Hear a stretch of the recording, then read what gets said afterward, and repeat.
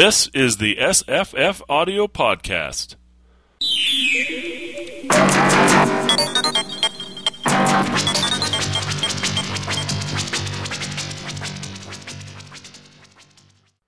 I'm Scott. I'm Jesse. How's it going? I'm all right. Have you heard of a website called 42 Blips? No, I have not. Okay. 42 Blips is like some sort of offshoot of Dig. Yeah, I've heard of Dig. I haven't done anything with Dig. Dig's like, takes stories from around the internet and people vote them up or vote them down.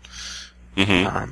And that makes it like it's a user-generated news site where the more popular something is, the more likely it is to get voted up. Aha. Or something like that. Anyways, 42 Blips is like that for science fiction websites. And okay.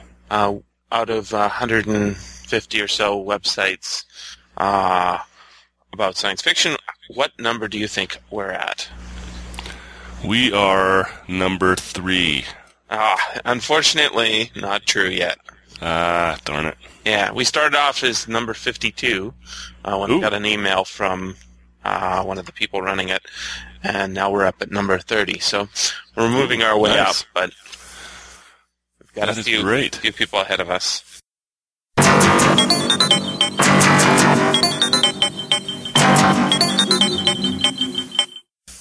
Hey, big new release this week. What's that? An audio event. I know what you mean. Metatropolis from Audible by Jay Lake, John Scalzi, Elizabeth Bear, Tobias Backel, and Carl Schroeder. I don't know how you pronounce his last name. That sounds right. We got an advance copy in the mail this week, and I've been listening to it, but I'm halfway through it. So I've heard Jay Lake's story and Tobias Backel's story, and half of Elizabeth Bear's story. Audible has the first one for free. Have you listened to that? I posted about it. I haven't heard it yet. I heard an excerpt from it, but I haven't sat down and listened to it. I've been listening to something else that's going to be on Audible soon. Oh, yeah? Yeah. Okay. Mr. Spaceship. By Mr. Spaceship. Philip That's K. right. Dick, and yes. read by Stefan Rudnicki, which I think is pretty the great Stefan amazing. Rudnicki. Yeah. Mm-hmm. Well, that's really great. That's done by Wonder Audio. Yep. Rick sent me a copy of that, and he actually sent me a copy of the ebook, and I'm saying, dude, is this going to be on audio? And he said, speak no more, and he sent me a copy there. Yeah, so that was awesome. And I was looking at the cover art. The cover art looks really good, too, but as I'm listening to the story, I'm going, I don't think this really matches. But then getting closer to the end, I'm saying, wait a second here, maybe it does. So... it's a pretty good story. It's not to give it too spoilery, I think, but one of the main ideas is kind of like Anne McCaffrey's The Ship Who Sang. So it's sort of a Philip K. Dick version of that. So tell me more about Metatropolis. Metatropolis, yeah. It's says, welcome to a world where big cities are dying, dead, or transformed into technological megastructures, where once thriving suburbs are now treacherous wilds, where those who live for technology battle those who would die rather than embrace it. It is a world of zero-footprint cities, virtual nations, and armed camps of eco-survivalists. So yeah, in the first story, In the Forests of Night by Jay Lake, that one's read by Michael Hogan, who plays Colonel Ty in Battlestar Galactica, and his reading is just like Colonel Ty. Which is his voice. His voice. Exactly. And it's a good reading. But In the Force of Night is it's really good, but it's very info dumpish. There is a lot of information about the history of what happened, between where we are now and where these stories take place. So there's a lot of that. It's like a little bit of story. Okay, now we're going to talk about the history. A little bit of story, a little bit of history, a little story, a little bit of history. So Jay Lake basically tells us that the American experiment has failed, finally. He compared it to 18th century Spain, which basically just struggled under its own weight. I mean, there was so much empire that, it was impossible to... They'd adorned themselves in too much gold they couldn't move. Exactly right. And not only that, but they lost their will, too. It was like kind of a what's the point type of deal. And anyway, he likened it to that. And, of course, talks about, the economy failing and... how prescient of him. You bet. So anyway, his story takes place in a place called Cascadiopolis, which is it's somewhere in the region. I think it was in Oregon, somewhere in the region of Cascadia, which I guess is Oregon, Washington, all the way to Vancouver. Yeah, is that called Columbia, Cascadia? Idaho, maybe if you're lucky. I'm in Cascadia. Yeah, I think what the idea is think of the Rocky Mountains and the Cascades, the cascading melting waters, I guess. Everything east of the Rockies on the west coast, down to, I've heard, as far as San Francisco. I see. The idea being, we should form our own country. Right? Just right. West of the Rockies. Gotcha. I'm not sure who started that idea. Well, Cascadiopolis is not, it's not like one big city through that whole region. It's a settlement. And there's a lot of military-type people in this settlement, because things are dangerous. And a fellow visits, his name is Tiger, spelled Tygre, like Blake does in his poetry. So it's not an apocalyptic thing. I thought Jay Lakes was pretty gloomy, but it wasn't like an apocalypse. It was like a kind of a future evolution of the United States, because some of the other parts of the world are doing just fine, and he talks about that as well. And then in Stochasta City by Tobias Buckell, he talks about Detroit, Michigan, and kind of how the skyscrapers have no owners, and the main character lives in the suburbs, and the suburbs are called the wilds, because they've been abandoned. The whole idea of living somewhere and driving to work became, unsustainable. It has a lot of interesting stuff in it. He called something turking. Have you ever heard of the term turking? No, but it sounds interesting. Yeah, I don't know if this is something that he made up or if it's really done, but turking would be, let's say you want to look for someone's face in a video, right? So what you do is you post the person's face and you post the video you want searched on the internet, and then you basically say, I will pay whoever gives me the answer. Another example would be you want a package to go to Los Angeles. You take the package, you'd write, this package needs to go to Los Angeles, it's worth this much to whoever brings it there, and then you just put the package on a street corner, and then whoever's going that way will pick it up and take it there, and then report that it's been delivered, and then they get paid. So he called that turking. And sounds very alternative economy. Yeah, it's very alternative economy, and that was really interesting, because the main character was into that, and they would have him do stuff like go to this street corner and report how many of these types of people walk by. I'd like to hear the etymology of it. The first thing I thought of was that the Turk, the mechanical chess playing machine from the 1700s or 1800s, where it was like a early version of Deep Blue.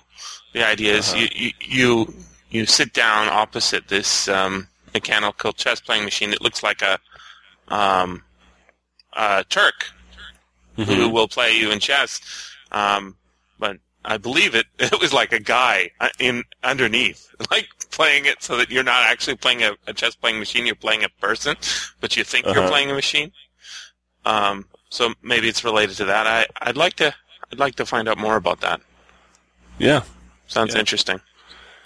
Right, it is. It's very interesting, and like I said, I've listened to about half of the Elizabeth Bear story called The Red in the Sky Is Our Blood, so I won't talk too much about that other than Candace McClure, who's also a Battlestar Galactica actor. She's terrific. I love her reading. So the whole thing, just judging right now, I'm halfway through it, and it's a big success as far as I'm concerned, because they created a really interesting world. There's a heck of a lot to think about, where we could be headed. A lot of ideas flowing through. Jay Lake did a lot of the heavy lifting there. I say it was infodumpish, but it was not in any way dry. It was completely interesting all the way throughout. So, stop the audio and think about it. What he's saying. Infodump can be a pejorative, but if you didn't think all the time while you were listening to it, infodump. If you're just talking about the way to describe it, what's happening, right. Then maybe it's not an insult. So, were you saying it should have been worked into the story better? No, absolutely not. I'm just saying that he packed a heck of a lot of stuff into that first story, and I think that it pays off probably in the rest of the stories. So they're a shared world rather than just like a shared concept. Yeah, absolutely. Sorry, I should have made that clear. Yeah, all 5 stories set in the same universe. They're set in the exact same universe. Huh. Yeah. So the authors all got together and they worked out this future world, and then they each wrote a story in it. That is cool. So yeah, it's all in the same world. And what I also like is characters or anything like that. It's not just an Audible exclusive. It's audio exclusive. It's not. There is no paper version. That's right. I don't know if there's even a plan for a paper version yet. Is there? Well, I was reading on John Scalzi's blog. Somebody wrote a comment, hey, it's going to be available in paper for those of us who don't like audio. Yeah, those fools. And Scalzi said, no, there is no plan right now. Cool. For a paper version. So, but it's terrific, Yeah, that's really cool. Yeah, Audible did a wonderful job. So anyway, yeah, so far, well worth it. It's good. It's released on October 21st, which is Tuesday. Yeah. And they also have the first story, In the Forest of the Night by Jay Lake, read by Michael Hogan, is available for free. That's what I was like. I posted a story here's a link to the, a snippet from it. And then I posted a story about the entire thing. And then I have to go and post a third story. They suckered me in there. I thought they weren't going to do that because they're giving away a free download. Well, not a free download. They were giving an advanced copy of the that first story that they eventually ended up giving away. So, if you purchased it, you get it as a pre-order. You get the first story, the Jay Lake story. But they suckered me. They made me think they were going to do it, and then they did. I hope to have a review posted on the site on Tuesday. Whose I think I know who you would choose, but whose story would you be looking forward to most? You've heard 2 of them, but which one of just going by the author names? Which one would you say that's the one? To be honest, when I first saw it, it was Tobias Bickel. Interesting. Yeah, and I loved his story. I thought it was terrific. From the people who are left, I've never heard anything by Carl Schrader yet. So I'm looking forward to that. And then, of course, John Scalzi. I'm interested to see what Scalzi's tone is because Jay Lake, it was very dark and gloomy. And Bickel was almost... I don't know, I want to use the word neuromancer-like, but it wasn't quite like that, Okay. But the tone was about the same. Cyberpunk-ish. Cyberpunk-ish, yeah. And, Elizabeth Bear is a little bit brighter, just because of the main character. So we'll see, if Scalzi is, if his tone is dark or not. Because that would be a first if he was, I think. But I haven't read all his stuff yet. I read Old Man's War.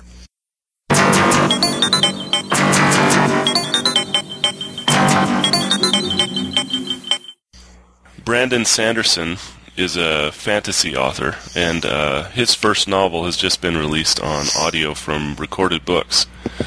It's the name of the novel is Elantris, Elantris, and the narrator is Jack Garrett, and that is a name I'm not familiar with. So hopefully that'll come our way, and we'll take a look at it. Brandon Sanderson, he writes, you could call it hard fantasy, and by that I mean there's a magic system in his books, but the magic system almost works like a science. It's not airy-fairy magic, it's hardcore. Yeah, it's hard because it's got hard, fast rules, and, just like science does. It's almost like extra science in this world that the rules need to be followed in order for it to be successful. Have you read the Magic Goes Away series by Larry Niven? No, I haven't. That is excellent hard fantasy. I think that's the original hard fantasy. He's got his magic system in that series of stories is magic is driven by something called mana, which makes sense, right? And mana is a property found in matter. It's like a non-renewable resource found. It's kind of like gravity. It's anything that has mass has mana, but mana goes away as magic taps into it. The mass is still left, but the mana goes. So areas of the Earth with very little human action are full of magic, right? But the well-traveled parts of the Earth are almost magic-free, because as the centuries have gone by and human beings learn to tap into magic, or into mana, the magic has gone away. And he puts all sorts of really interesting explanations, sort of meta-explanations as to why things are the way they are on Earth. So one of the things he talks about is back in the old days, right, when magicians were really magicians because they had lots of power, they could do almost anything. They could, walk across the sky, sit on a cloud and float across the sky because they've got lots of mana. But if you fall into an area of well-traveled magic use, your mana resources are gone, and you'll fall down to the earth. And there's all sorts of magical creatures too. So like a unicorn. Unicorns used to be plentiful because they are biological creatures with magic in them. And if they don't have, if there's no magic, they die, they wither away, and they get harder and harder to find. So finding dragons is the reasons dragons aren't seen much in our day is because there's almost no magic left. Right? So this sort of fits in with Here There Be Dragons, parts of the map where, often the edges, they'll have, sea creatures or whatever. And as we travel into those areas, we use up the magic. They go away, and we say, "Oh, well, that was just a myth." You see the logic there? Sure. Yeah. It's really, really clever. One of the things that really struck me too is he's saying there's still magical creatures on the Earth, but if they don't go away in the the large creatures, if the large creatures don't go away, there's still the creatures that didn't disappear in the way we expected. So he talks about how paramecium and one of the squidgely ones that stick out their pseudopods, amoeba, those are magical creatures, but they are withering away in size. They used to be the size of buildings. Now they're the size of little microscopic creatures because there's so little magic left here and there that they're just withering away. But it sort of fits in with the sort of Dungeons and Dragons monsters. You'd be walking down a hallway or some dungeon and you'd see a giant amoeba coming at you. Well, you won't see that anymore because they're all squished down to the tiny little size they are because there's so little magic left in the world. Very clever. Very, very clever. And he'd always work in a plot about some evil magician who's been alive for 700 years working on magic. And every time he uses up some magic, he gets a little older because he's being only kept alive by magic, by mana still left in the world. Yeah. So yeah, that'd be a great series for audio. Yeah, it would. That sounds like it. Yeah, and Brandon Sanderson, Elantris is his first novel. It was published a few years ago, though. And he's also got a trilogy out called the Mistborn Trilogy. Mm-hmm. The third book was released last week in that trilogy, so he's got 4 novels out. And he's also the person who's going to finish the Robert Jordan's Wheel of Time series. Now, his Mistborn trilogy is also going to be put on audio, but not by recorded books. I understand that'll be Macmillan Audio. I just checked their site, and I don't see it as upcoming yet. But as I understand, they're going to put those on audio. And then the 12th book of the Wheel of Time series, probably when that comes out is when they'll publish the rest of them. Because that's the company that publishes the Wheel of Time series as well. Mm. So, of course, I'll give a full review of it. I've read the novel, but I'm looking for... Elantris, you mean, right? Yeah, Elantris I've read, yep. Cool. Another interesting thing about Brandon Sanderson is he's got a podcast. He and 2 other fellows do a podcast called Writing Excuses, which is just a fantastic writing advice podcast. Each podcast is about 15 minutes long, and each of them takes on a different topic. So the hosts are Brandon Sanderson, and then Howard Taylor, who does a web comic called Schlock Mercenary. Oh, yeah. So it's schlockmercenary.com. He's in there, and then a fellow named Dan Wells, who is a horror novelist, but I don't think his books are out yet. He's sold 2, and they are awaiting publication. Are these guys local to you? Because I hear... They are. They're local to me, and I've met them. I doubt that they know who I am or not. I don't know. I've met them several times because every year, there's a Conduit... the local convention in Salt Lake City is called Conduit. So you meet them every year, and I see them every year, and they know me by face probably. Okay. And I say, oh, here he comes. Here comes our stalker. Okay. Yeah. That's cool. But yeah, it's fun. In fact, I'm on one of those podcasts. Oh. I asked a question. The last Conduit, they did a live show. They actually recorded 2 or 3 episodes. Actually, I think it was 3. And I'm in the second one. I just asked a question about, hey, you know where the end of your novel is, but you're off track in the middle. How do you get from the middle to the end? Basically. Did they give you some good advice? Yeah, they gave me some really good advice. In a few words, it was blow something up. Yeah, they said, you're once you get to that point where you're meandering in the middle, they said you're boring yourself. So you need something to shake it up and to get the story moving. That is good advice, I think. It really is. I think that's and it helped a great deal. I can tell you that. That's the part of the novel where I'm going, where's this guy going? And then, oh my God, what happened? Yeah, and every podcast has great stuff in it. I'm just looking at their thing. Episode 35 was published on October the 6th, and voice, tone, and style. And these are little 15-minute podcasts. So, boy, they don't take any time at all to hear, and boy, they give you a heck of a lot to think about. And then you wait till next week and you think about it all week, or jump right into your writing with it. Well, Writing Excuses episode 34 was called What the Dark Knight Did Right. Oh, the movie. Yeah. Okay. Yep. They blew something up.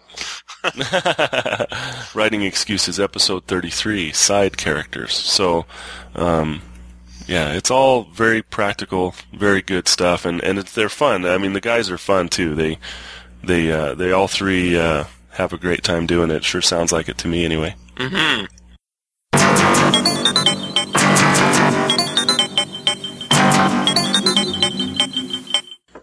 I got a new title. I just spotted it on Audible. It's struck me in a couple ways. It's from Blackstone. It's called The New Adventures of Mickey Spillane's Mike Hammer, which I think is interesting because Mickey Spillane died, I guess, last year or the year before. But it's by Falcon Picture Group. That's the author. So I'm wondering what that means exactly. But I believe it's audio drama with Stacy Keach in the... Yeah, now Stacy Keach, didn't he play Mike Hammer on HBO or something? Yeah, TV version. I think that's my only... That's the Mike Hammer we know, basically. Okay. I didn't know if it was a print thing, to be honest with you. I really don't know. Is he a collection of novels, or it looks like, is he on TV only? Him? Mike Hammer. Mike Hammer is a character from from Mickey Spillane's novels. Okay. And there's some of my favorite film noir are, Mike Hammer inspired or Mike Hammer movies. Really old stuff. And then there was a TV series, I guess it was HBO or ABC or something like that in the 80s with Stacy Keach for a couple of years. But he's also done some audio work before or since then, audio drama work. But this could be pretty interesting. And just read the description here. Everybody loves a mystery, and nobody solves them like Mike Hammer. Yeah, he usually goes around beating people up. He's Sherlock Holmes is deducing things. Mike Hammer's just hitting people until they give him the information. While other detectives bend and manipulate the law, Hammer holds it in total contempt, seeing it as nothing more than an impediment to justice. The one virtue he holds in absolute esteem. And now the no-holds-barred private eye returns along with his gorgeous secretary, Velda, in a new collection, and a collection of New York City characters in two fully dramatized theater of the mind audio adventures, Dangerous Days and Oil and Water. Narrated by Stacy Keach, an acclaimed actor who starred in the original Mike Hammer television series, these new mysteries are written by the writers of that show and enhanced with a full supporting cast, sound effects, and music. Even the show's jazzy theme song is back to set the gritty tone for each episode. That sounds awesome. It does. A lot of people criticize Mickey Spillane's writing as being, it's almost like too male, too ridiculously punching everything all the time. And it's very different from a lot of mystery and crime writers. He's sort of got one end of the PI spectrum completely to himself. And I think it actually works very well in audio. I've heard some audio drama Mike Hammer stuff before, I believe, and I believe it works really well. Or at least I've heard some audiobooks of Mike Hammer stories. Mm-hmm. So this is a really interesting release. It came out 2 days ago. Wow. We'll have to see if there's a hard copy release from Blackstone. Yeah. Also got I spotted another one on. That's one of the cool things about Audible is I can use it as a resource for finding what's coming from regular publishers because they seem to get things a little bit before the even regular publishers are out.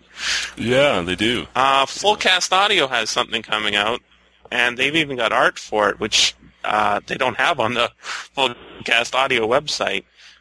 They've got new Robert A. Heinlein short novel, a juvenile novel called Red Planet.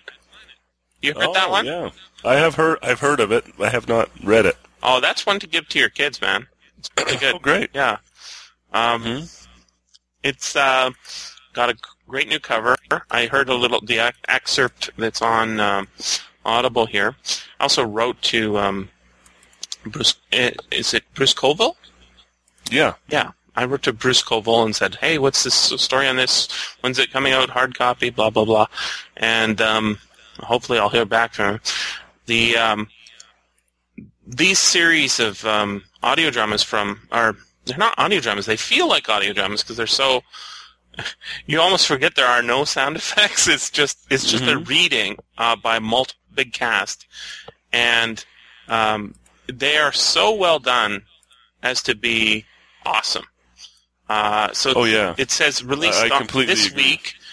It must have been straight to Audible first, and now it's gonna, hopefully there'll be a hard copy coming after that, because this is one you want to, give to your kid. It's about a brother and sister. Grab a copy. Yeah, it's a brother and sister on Mars. The older brother is he's just your typical Heinlein kid. He's got a pet that's a Martian animal, and it actually all ties into his regular science fiction universe of regular, I guess, future history series. Mm-hmm. Robert Heinlein's future history series. So this tiny animal ties into the plot, and the younger sister's super genius. The alien animal's name is Willis, by the way. I thought that was a nice tribute by Heinlein to me. Yeah, Jim Marlowe's Martian pet Willis seems like nothing more than an adorable ball of fur, but Jim's devotion to the little creature will soon lead him and his pal Frank into a death-defying trek across Mars. From 1949. Very early Heinlein juvenile. And this is one of the rare Heinleins that has been adapted to video. This is a Heinlein that was adapted by Fox cartoon. It was called Fox Kids. The same people who did the X-Men, Saturday morning cartoon, also did a mini-series of Robert A. Heinlein's Red Planet. They changed quite a few things for no apparent reason, but that was really cool to see one of the books you've read adapted to a cartoon. I'd love to see that happen a little more often than, the endless adventures with nobody actually in any jeopardy.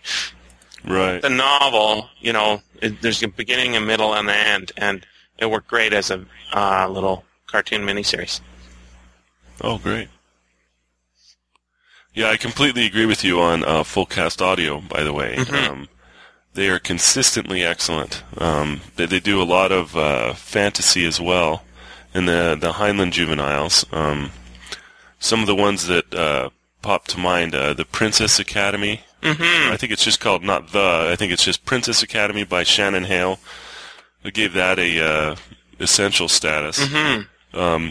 It was absolutely terrific. It's a YA fantasy novel. I'd like to see what they could do with an adult book. They are all YA as far as I can see. Yeah. Mm-hmm.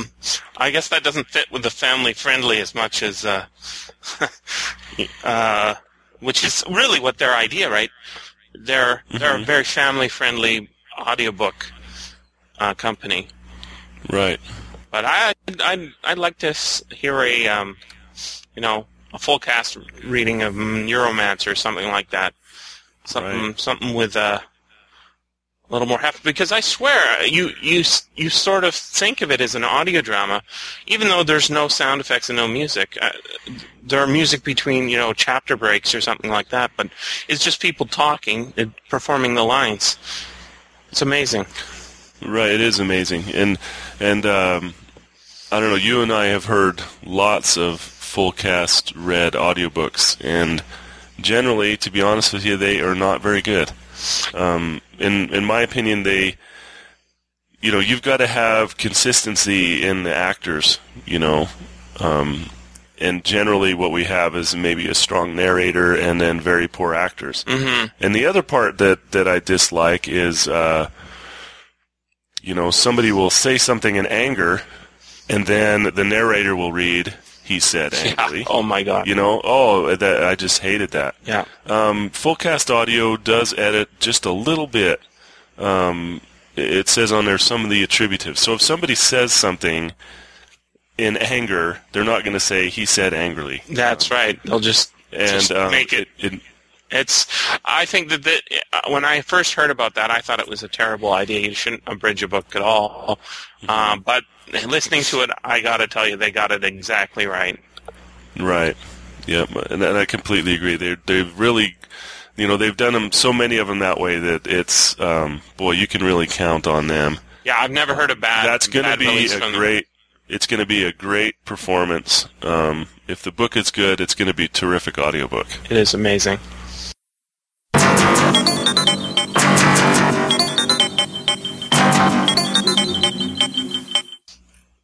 Looks like on Blackstone Audio, the Collected Stories of Philip K. Dick Volume 1 will be released next month. From who? Next month. From Blackstone. Yeah, that'll be nice. Volume 1. It's 11 CDs long, so this is exciting.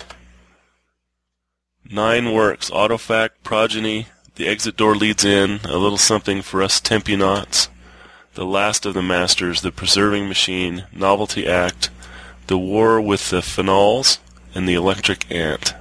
The Electric Ant is terrific. That's one of my favorite stories by Dick. And then Collected Stories Volume 2 is released in December. And it's got Colony, Upon the Dull Earth, The Short Happy Life of the Brown Oxford, Faith of Our Fathers, The Days of Perky Pat, The Variable Man, and I Hope I Shall Arrive Soon. Wow, those sound great. Yeah, it's interesting. I mean, they didn't put any of the most popular ones, the ones everybody recognizes. I'm glad, because who wants to hear stuff we've already heard before? That's right. That's right. He wrote a ton of stuff, so it's nice to see I'm not sure, maybe 2 or 3 of those have been done to audio before. The Electric Ant has. But yeah, it's not available anymore, so. Blackstone also has Inferno by Larry Niven and Jerry Pournelle. Oh, really? Is that out already? Yeah. No, it's not out already. I gotta get that. It's listed for December. I gotta get that. Dibs. All right. That's awesome.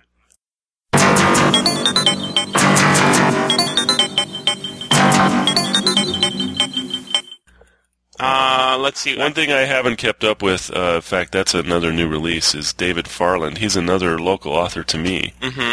David Farland's The Rune Lords. I'm hoping that's headed our way, because that is a terrific book. Rune Lords Book 1 I've read, and it's really great. It's another fantasy novel by David Farland. It's Book 1 of the Rune Lords series. The subtitle is The Sum of All Men, and it was released this month by Blackstone, so hopefully we'll see that. Sounds great. It's an interesting one. It's kind of a... I don't know, more in the Dungeons and Dragons tradition. But basically the magic in this one is you can take attributes from people. Basically you're borrowing them, right? So if you want someone's strength, what you do is you basically brand them with his branding iron, which is where the rune comes from, and then you brand yourself. So now you have that person's strength, and then that person has no strength, and that person will need to be taken care of. So these lords collect attributes, right? And all of the people that have given up their attributes live in almost like a monastery kind of a thing, where people take care of them. And if someone is fighting you, if they could destroy the people whose attributes you have taken, then you lose those attributes. So if you take someone's strength and that person dies, you lose that strength that you were given. So we've got off-screen action as well as on-screen action, or you'll be switching back and forth from points of view. It's interesting. So some people, of course, the evil ones, steal their attributes. They get slaves and basically forcibly take their attributes, and then the good guys, people donate them. Aw, that's so generous of them. I want to get branded. Where do I sign up? Yep. Clever. Really good book. Clever really idea. good book. I have no idea how many he's written now. It's at least 6. But but the first one was terrific, and I haven't read past it. You did say it was a fantasy book, so it is at Yes. least 6. That's how the rule is. Minimum 6. 6 fantasies. Must have 6. Minimum 6. Minimum of 6. That's right. Check. If you're in the fantasy club and you haven't done 6, you're not really a member yet, fully fledged.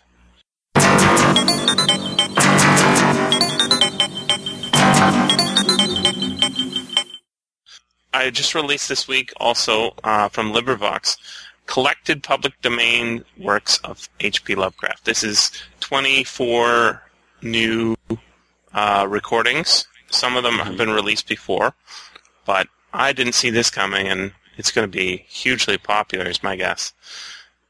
24 short stories or novelettes by H.P. Lovecraft. Wow. He's going to be famous. He's going to be famous, man. He's going to be Telling famous. you, this guy, he has a big career ahead of him. That's neat. Just in time for Halloween. Yeah, well, that's what I was thinking I was thinking about how, you say October is Ray Bradbury country or whatever. I'm thinking Ray Bradbury can be October-ish, but he doesn't exactly fit in with frightening, He's, Well, yeah, he's that's more true. he's more like Autumn Ennui. I guess. Whereas yeah. H.P. Lovecraft is, oh my God, my pants are brown.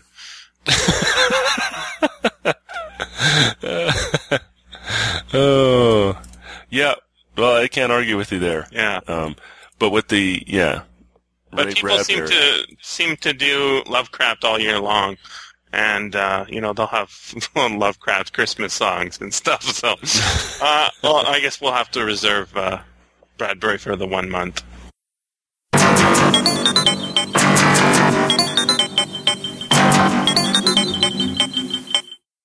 Oh, I updated the author pages with recently added stories to the H.P. Lovecraft and such. But I also posted 4 new, semi-new authors to the author pages. Somebody asked me to do Lee Brackett, so I did Lee Brackett.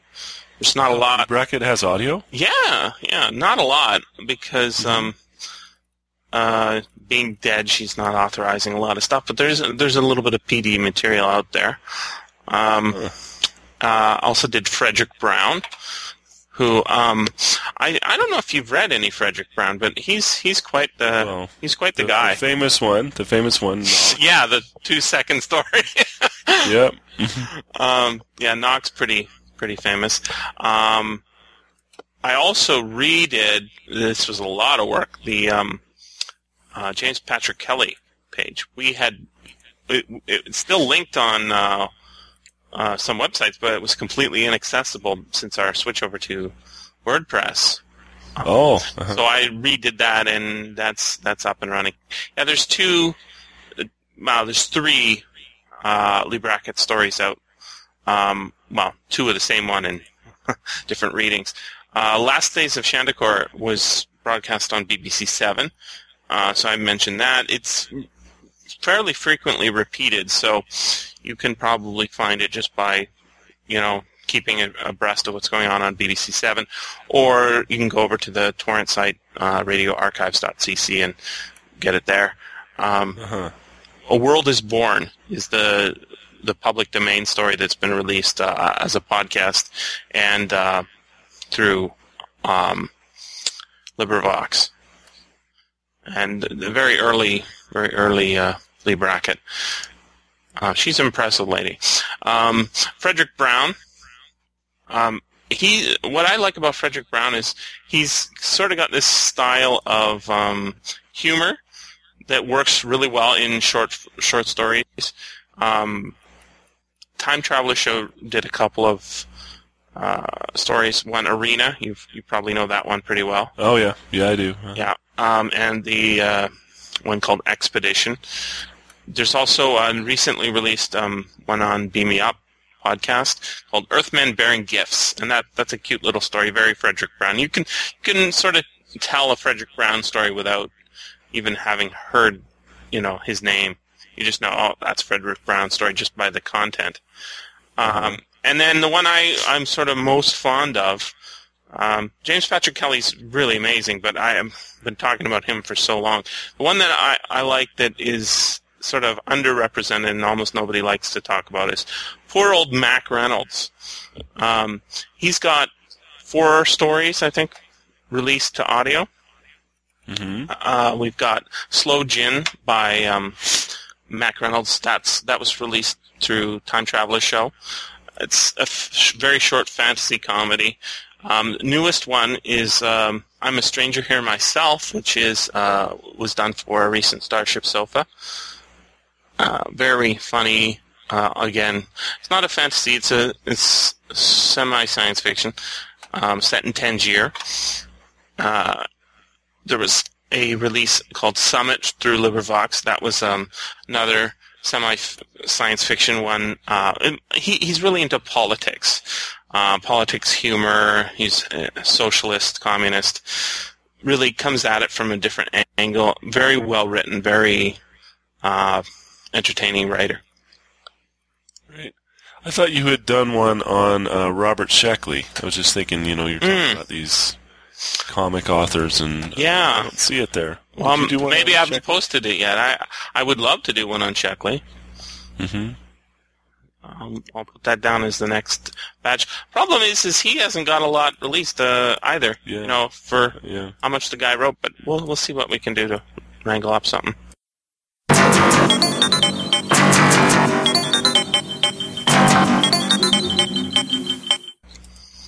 I told you I watched Religulous.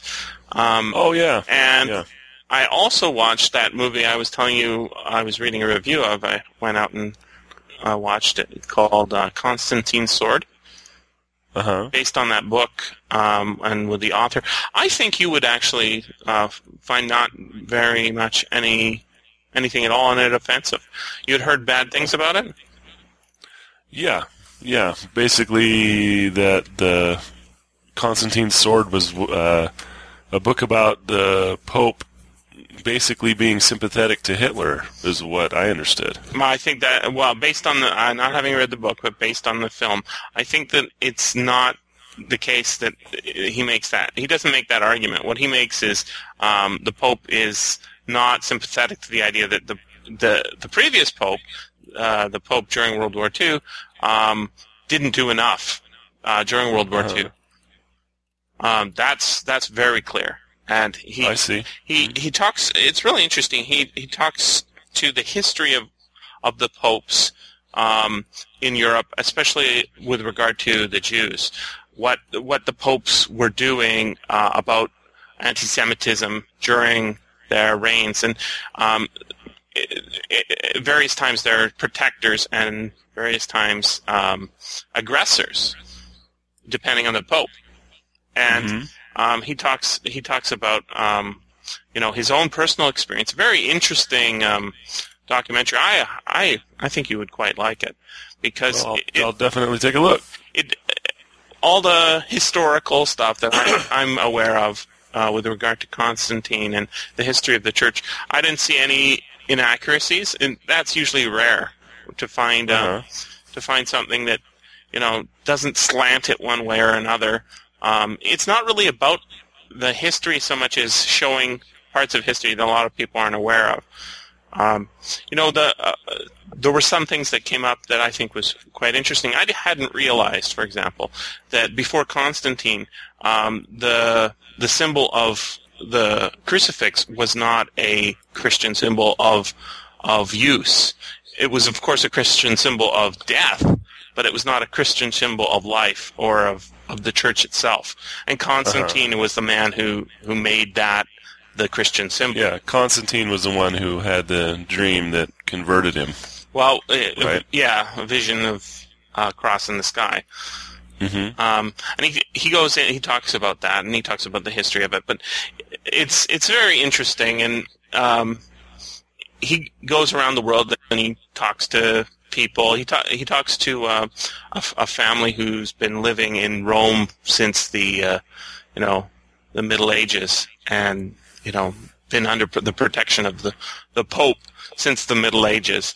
And they've survived the Holocaust and all sorts of purges and such, and it's a very interesting story, and I think it bears a watch by yourself. See what you have to say. I certainly will.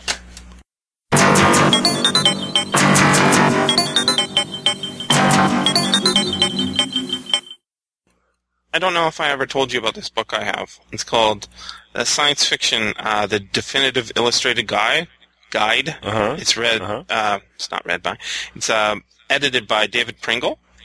I've had it for years and years and years. Let me just see what year it came out. 1996 from Carlton Books. And this is an awesome book. I don't keep that many science fiction books once I've read them. I usually find a home for them somewhere.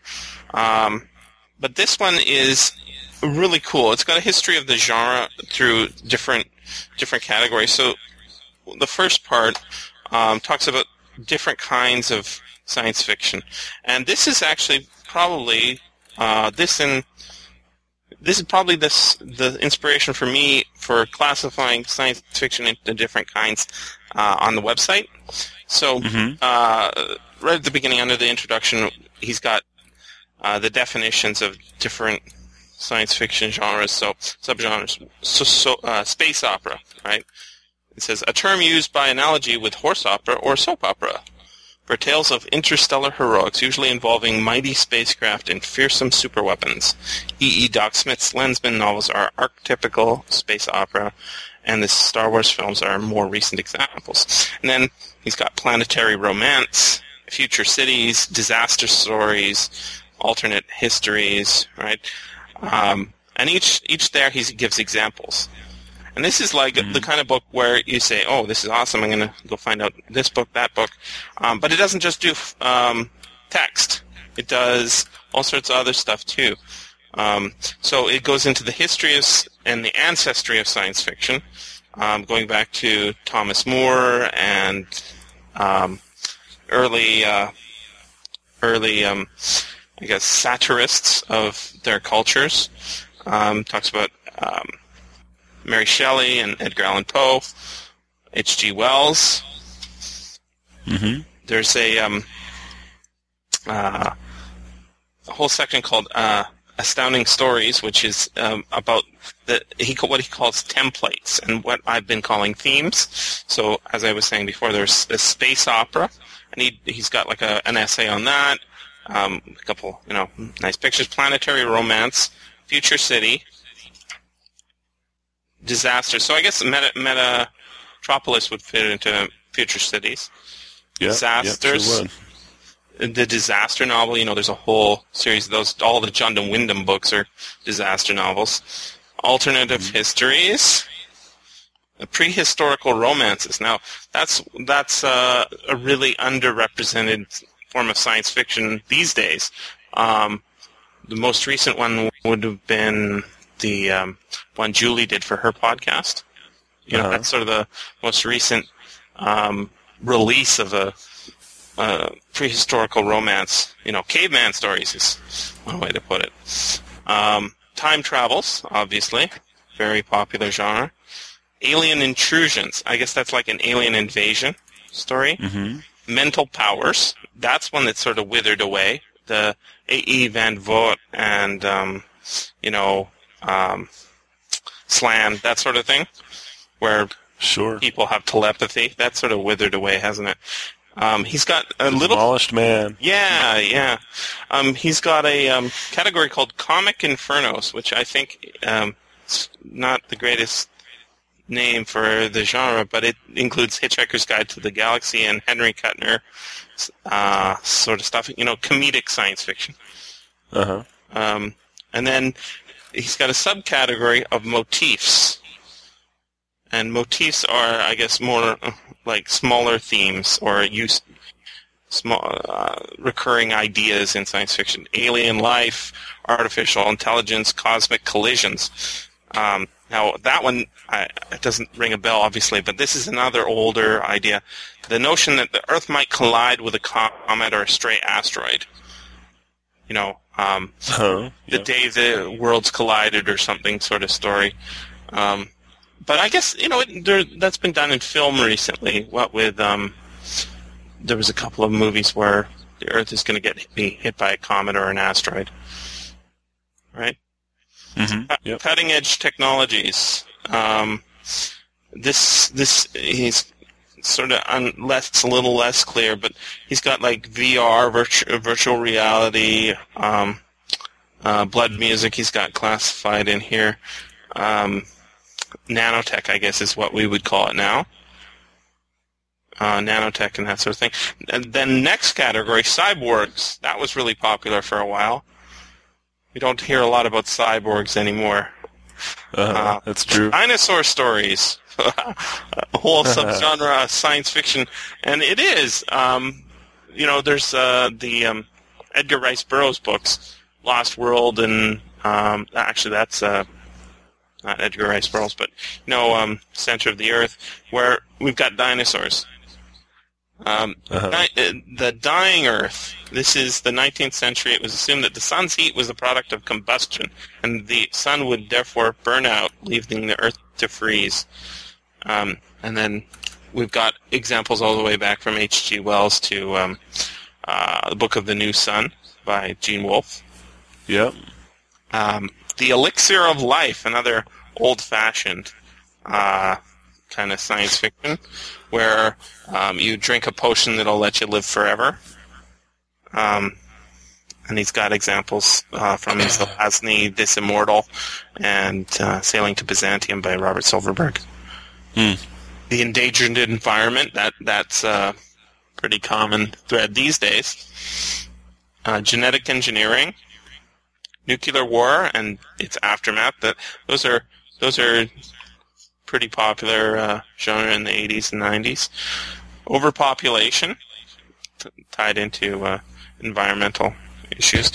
Parallel worlds, that's a popular genre. Robots and android stories. A couple other categories. Sex wars.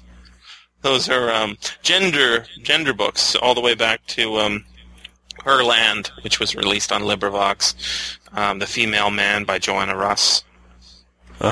Solar System. Those are basically all those Ben Bovis stories set within our solar system. Space habitats. Space travel. That's big genre. Yeah, science fiction is huge, man. Superman and other mutants.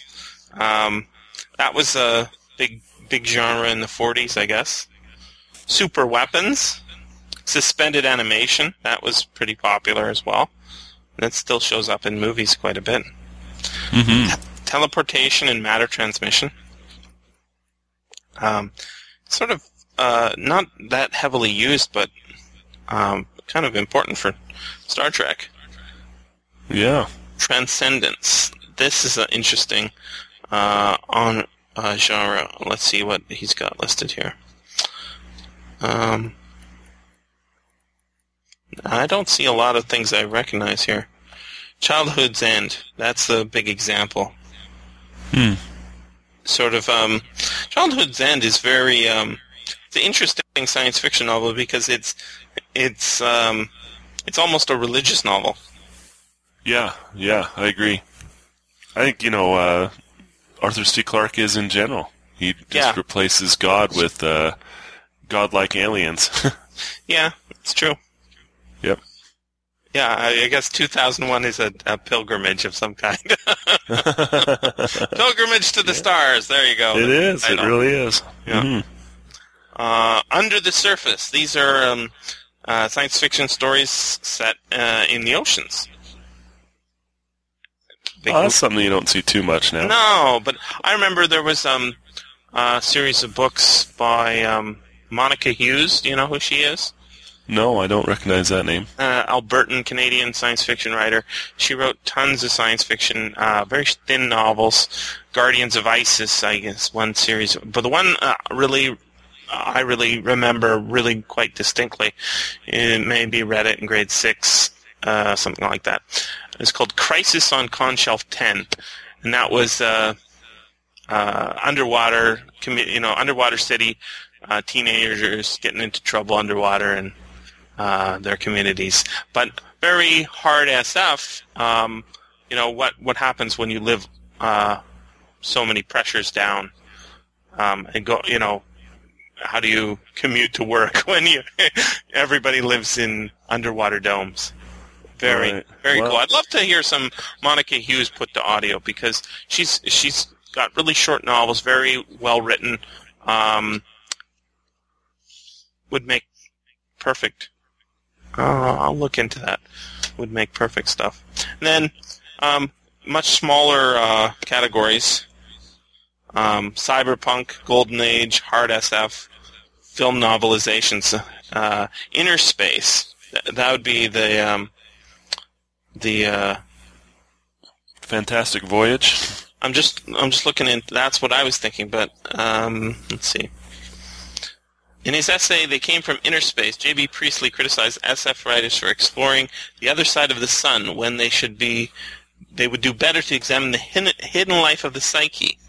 In fact, journeys into the depths of the mind were not uncommon in SF writers such as Theodore Sturgeon, Philip Jose Farmer. They had already integrated such explorations into principal threads of their work. Philip K. Dick was soon to follow, and J.G. Ballard wrote an essay of his own.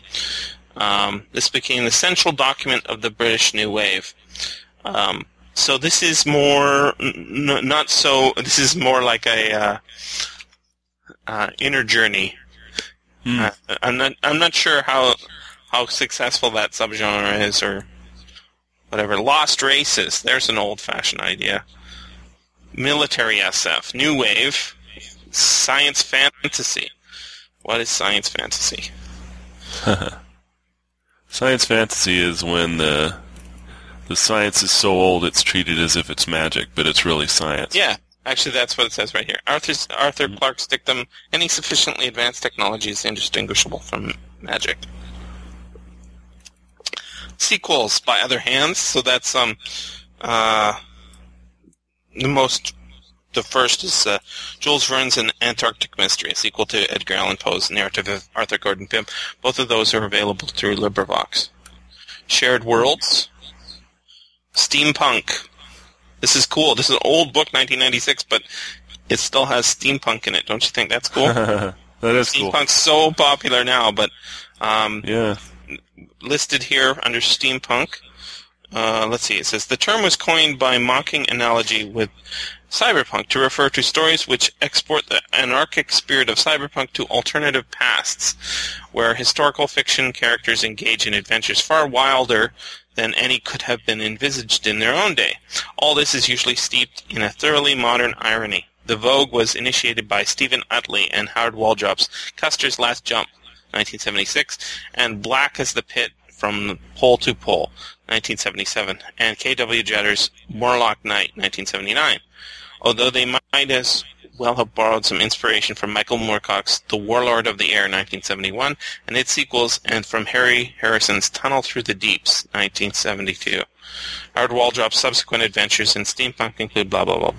But I had no idea steampunk was that old. Yeah, I didn't either. Techno-thrillers, TV and radio spin-offs. And that's just like the first, that's the first 40 pages of this book. I'm going to read it some more. I read it like every 5 years or something and always come away going, wow, cool, more stuff to read. You bet.